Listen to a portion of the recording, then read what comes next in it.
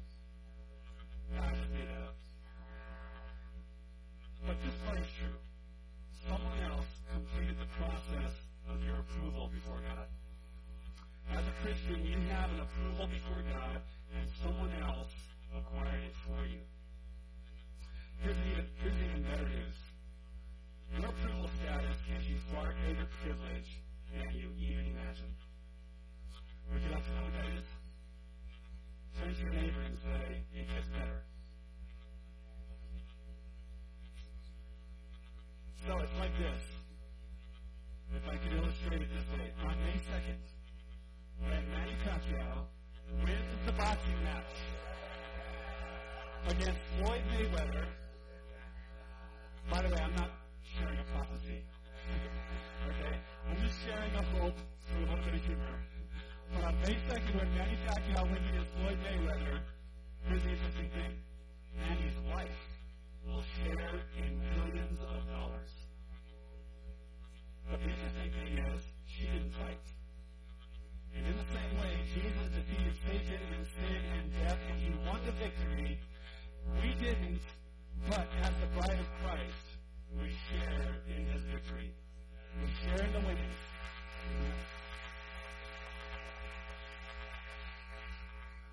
So what's the prize?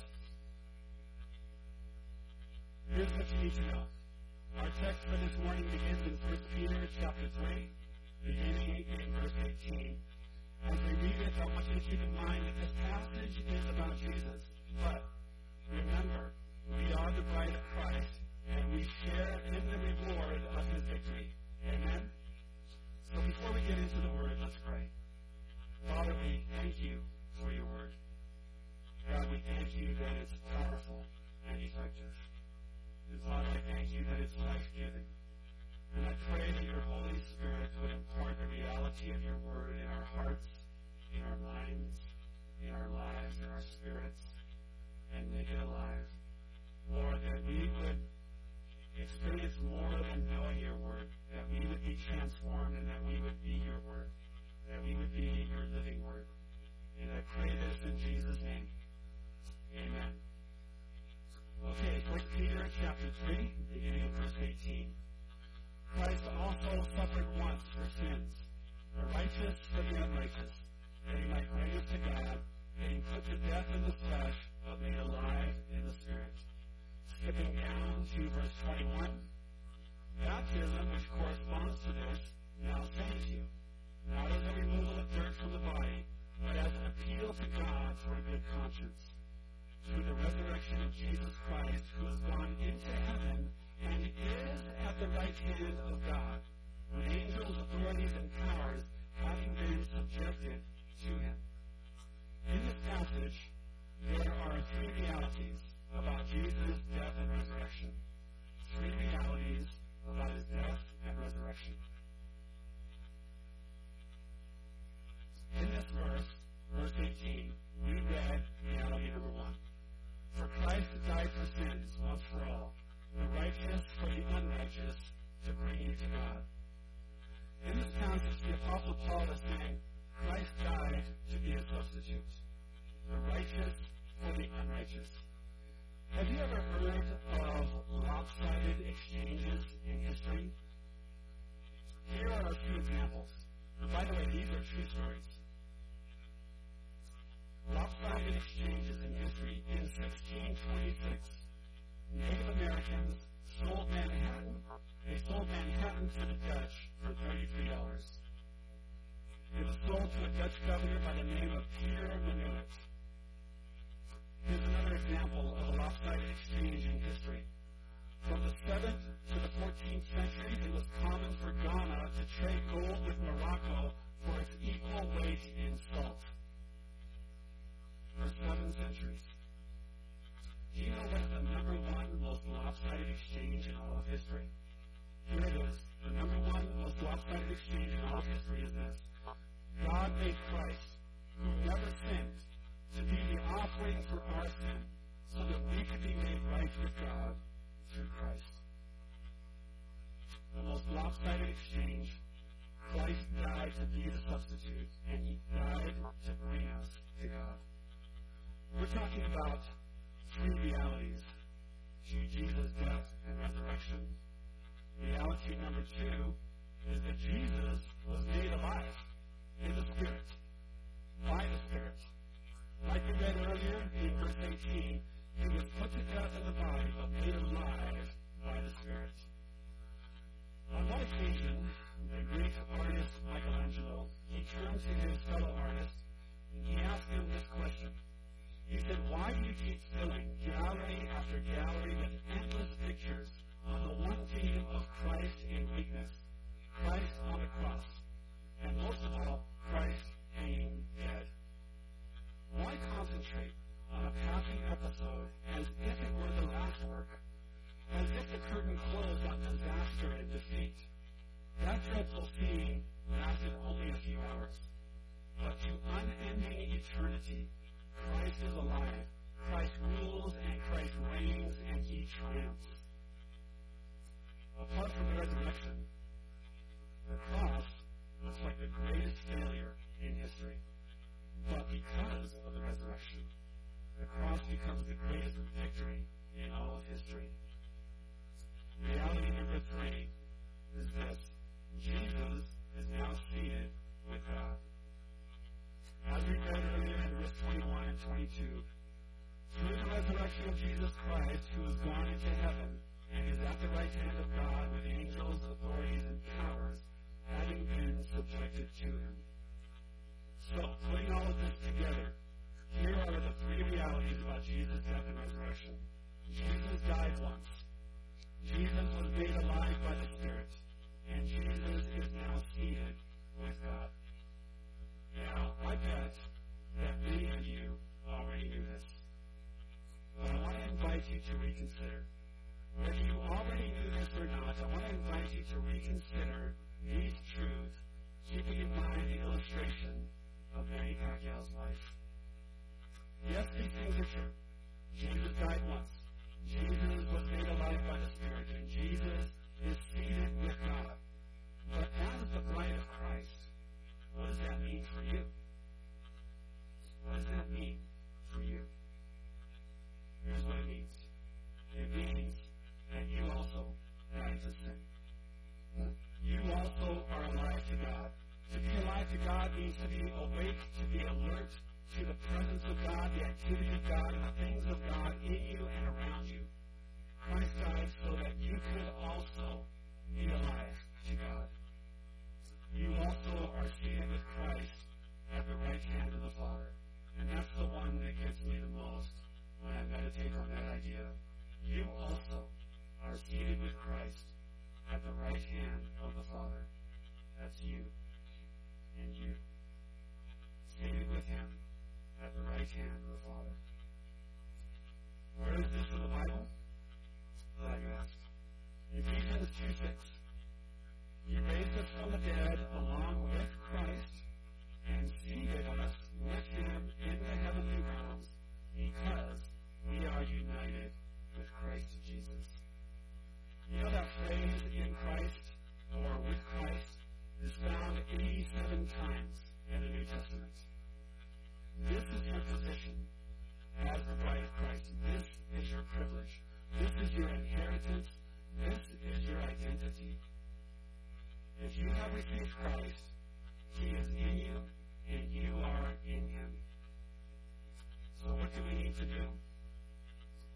need to want it.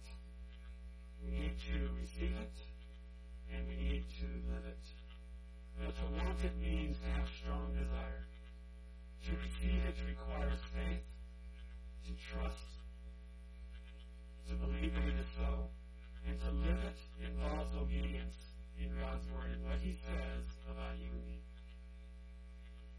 What would this look like? I want you to imagine for a moment if we could apply this to our lives. Imagine a multitude of people who knew their true identity in Christ. Imagine many people who know the reality of being in Christ. Imagine what life will be like when all of us live in the truth that we're separated from sin and we're connected to God and we have privilege of access because we are seated at God's right hand. Imagine what would happen when we live in the supernatural ways of royalty. We would be healthier. Our relationships would be healthier. When you live in Christ, you experience His favor. When bills are piling up, God will give you the wisdom and the discipline to navigate that challenge. He will show you open doors that you can walk through by faith. When your body's hurting and needs healing, and you live in Christ, you will experience God at work. When your marriage is damaged, God will show you how to move forward. He'll show you who to be, what to say, and what to do. When your kids are struggling, and you live in Christ, God will give you His mind and His heart as you respond to them. If your grades are down, He will give you the strength to keep going and do more than you could by yourself. When your heart is hurting, He will comfort you and give you healing. When you struggle against sin and you live in Christ, He will enable you to overcome. When you're feeling down and defeated, He will give you hope and He'll give you strength. When there's no change, He will show you how to speak to the things that are not as if they are. You will have all this and more because you are in Christ. This is your identity. This is your position, your inheritance. This is your privilege. You have all this and more. Would you like to live it? You can live it as you allow Christ to be the center of your life. Amen. Let's pray. Father, I thank you for each person here today. And Lord, I thank you for your amazing love. And Lord, this amazing gift of life that you've given us. And I thank you, Lord, that you have redeemed it. And you're allowing us to experience the process of you completing that work in our lives on the ground in real time as we live and walk with you. And Lord, you know the challenges that each of us face. Lord, you know the needs. You know the longings of our hearts and our desires. Lord, you know the hurts. You know the fears. God, we come before you. And God, we say, would you meet us where we're at? And would you renew our minds and transform our hearts and enable us to just simply know the reality of your presence. Lord, you've accomplished all of this for us through your Son, Jesus. And by the transforming work of your Holy Spirit that indwells us. And God, we ask that you would activate each one of us. That you would activate your Spirit in each one of us to come alive to you, to your presence, and to your ways. I want to invite you to keep your eyes closed and your heads bowed.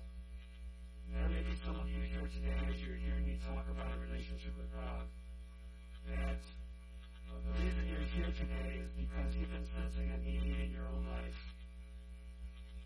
And you feel like God has been doing something. He's been getting your attention in one way or another. And that's why you're here today. And if that describes you, I want to give you an opportunity to respond to Him. If you've never made the decision to open your life and invite Christ to come into your life, I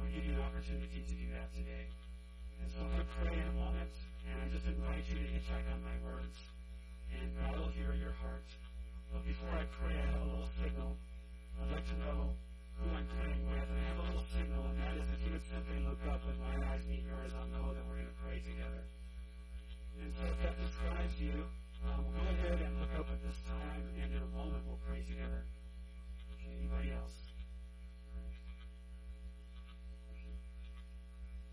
Anybody else?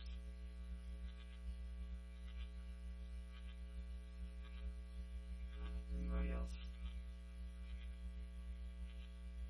Okay. Let's pray.